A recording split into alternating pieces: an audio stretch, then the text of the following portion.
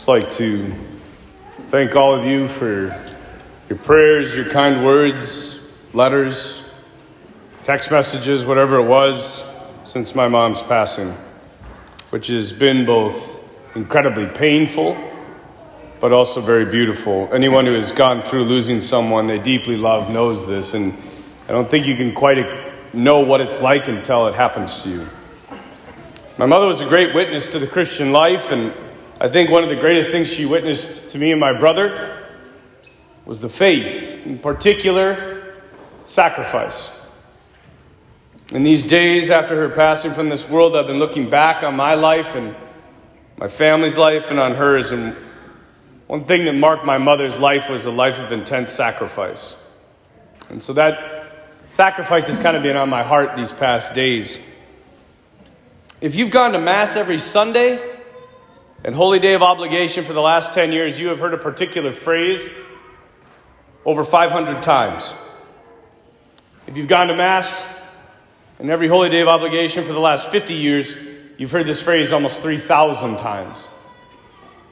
And the phrase that I'm speaking about is, "Behold the Lamb of God, who takes away the sins of the world."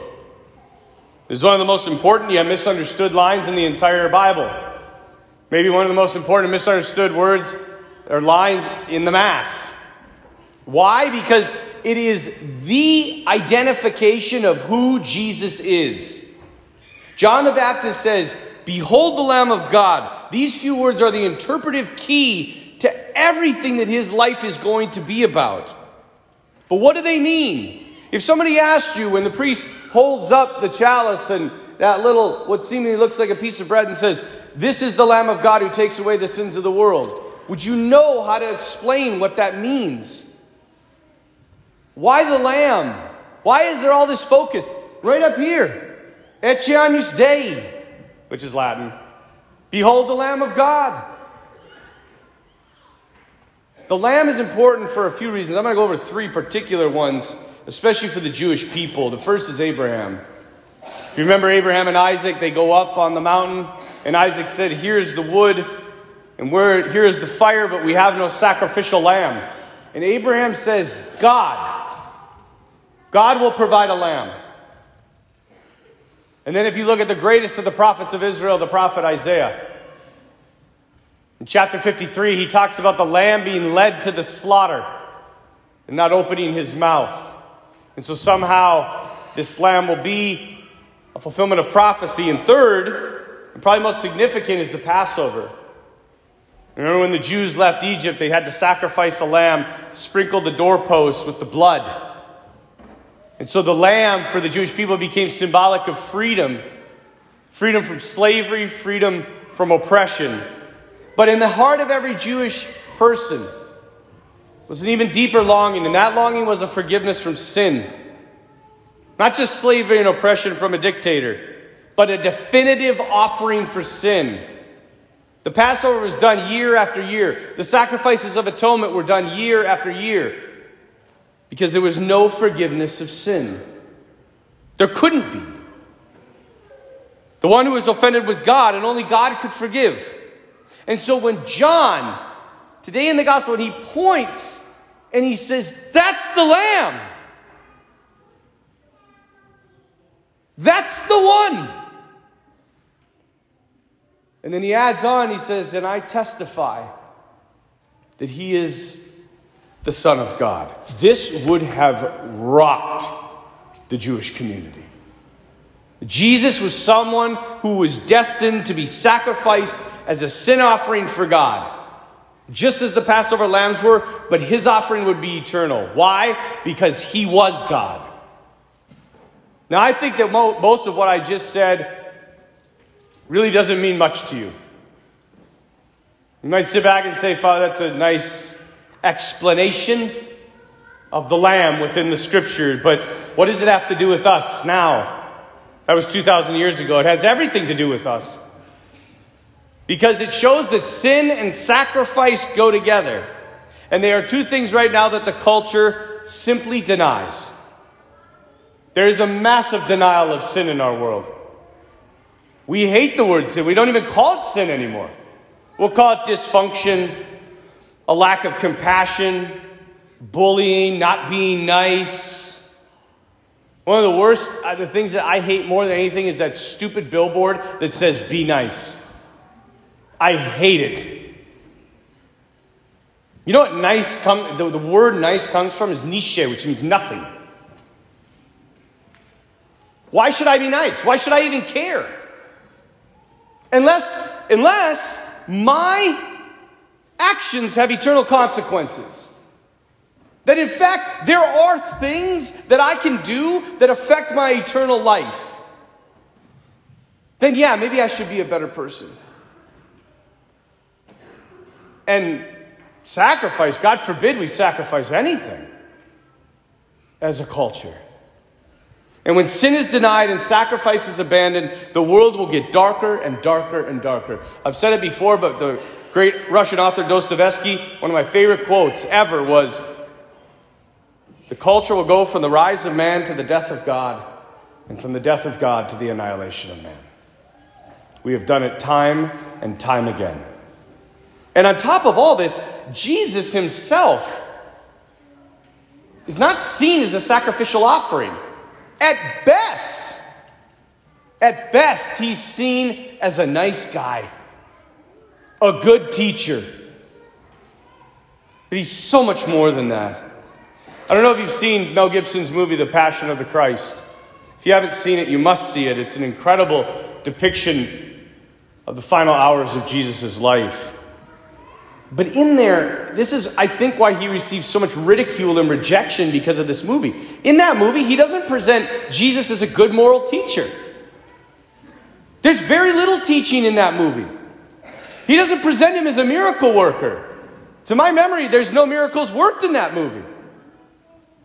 He doesn't present him as one who fights against religious tyranny. He presents him as one thing: the lamb to be sacrificed. And that's why that movie is so hard to watch.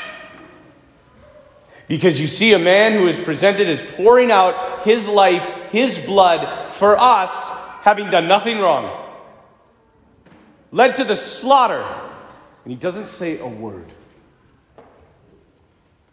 I remember when we were in seminary, we had a private viewing of that movie before it was released to the public.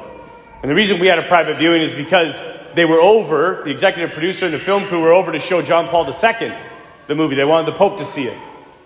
And after the Pope was done viewing it, he said only a few words.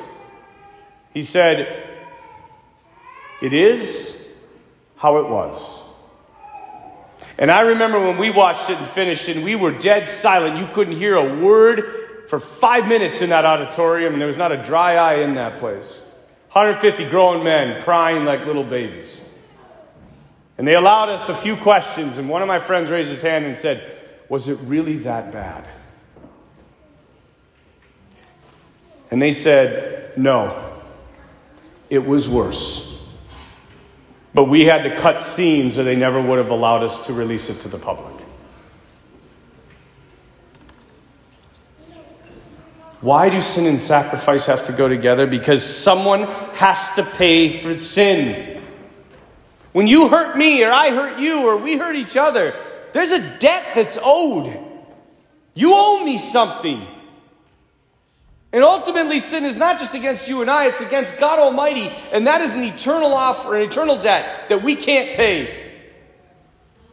I once heard a theologian say, we owed a debt that we couldn't pay, so he paid a debt that he didn't owe.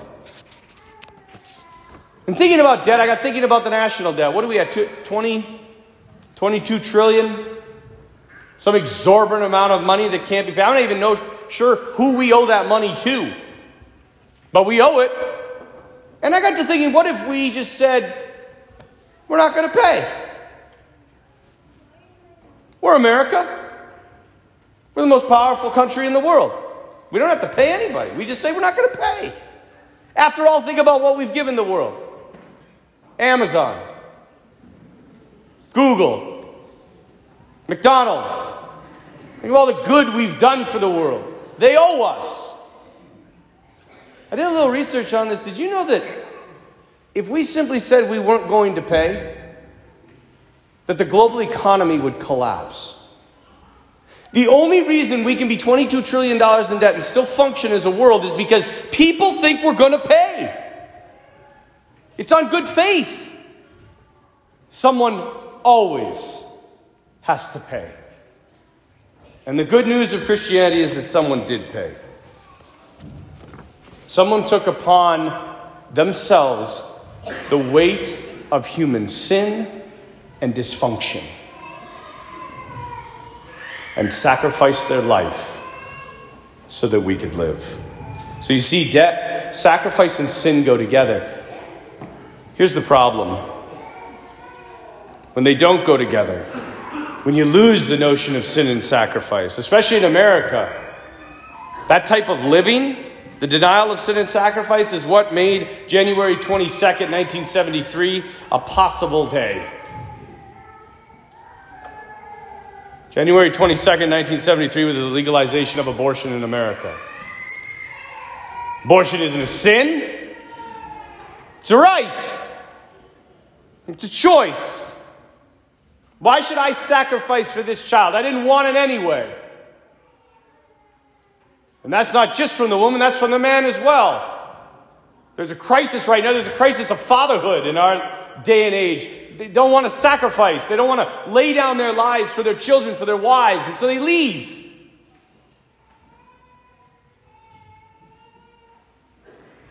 We must return to the roots of our faith, to the reality of sin and the necessity for sacrifice. Because left unchecked, sin will destroy us. This coming Wednesday, January 22nd, marks the 47th anniversary of the legalization of abortion in America. 60 million babies have died since 1973. But even worse, 1.5 billion worldwide. And so I ask you this Wednesday to sacrifice a little, to join me in offering a fast, a real fast. Not just skipping breakfast. Not just not putting ketchup on your McDonald's French fries. A fast of bread and water all day. Even better, just water.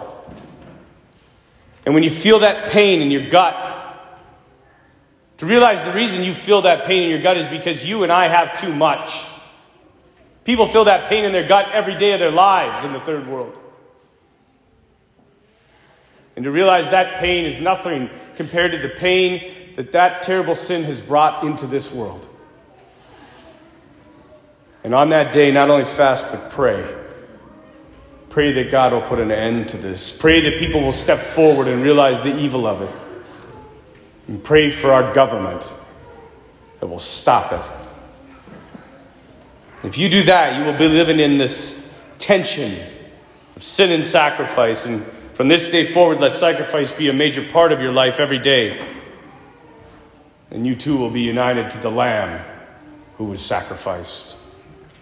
And then you will truly be what you profess to be, a Christian.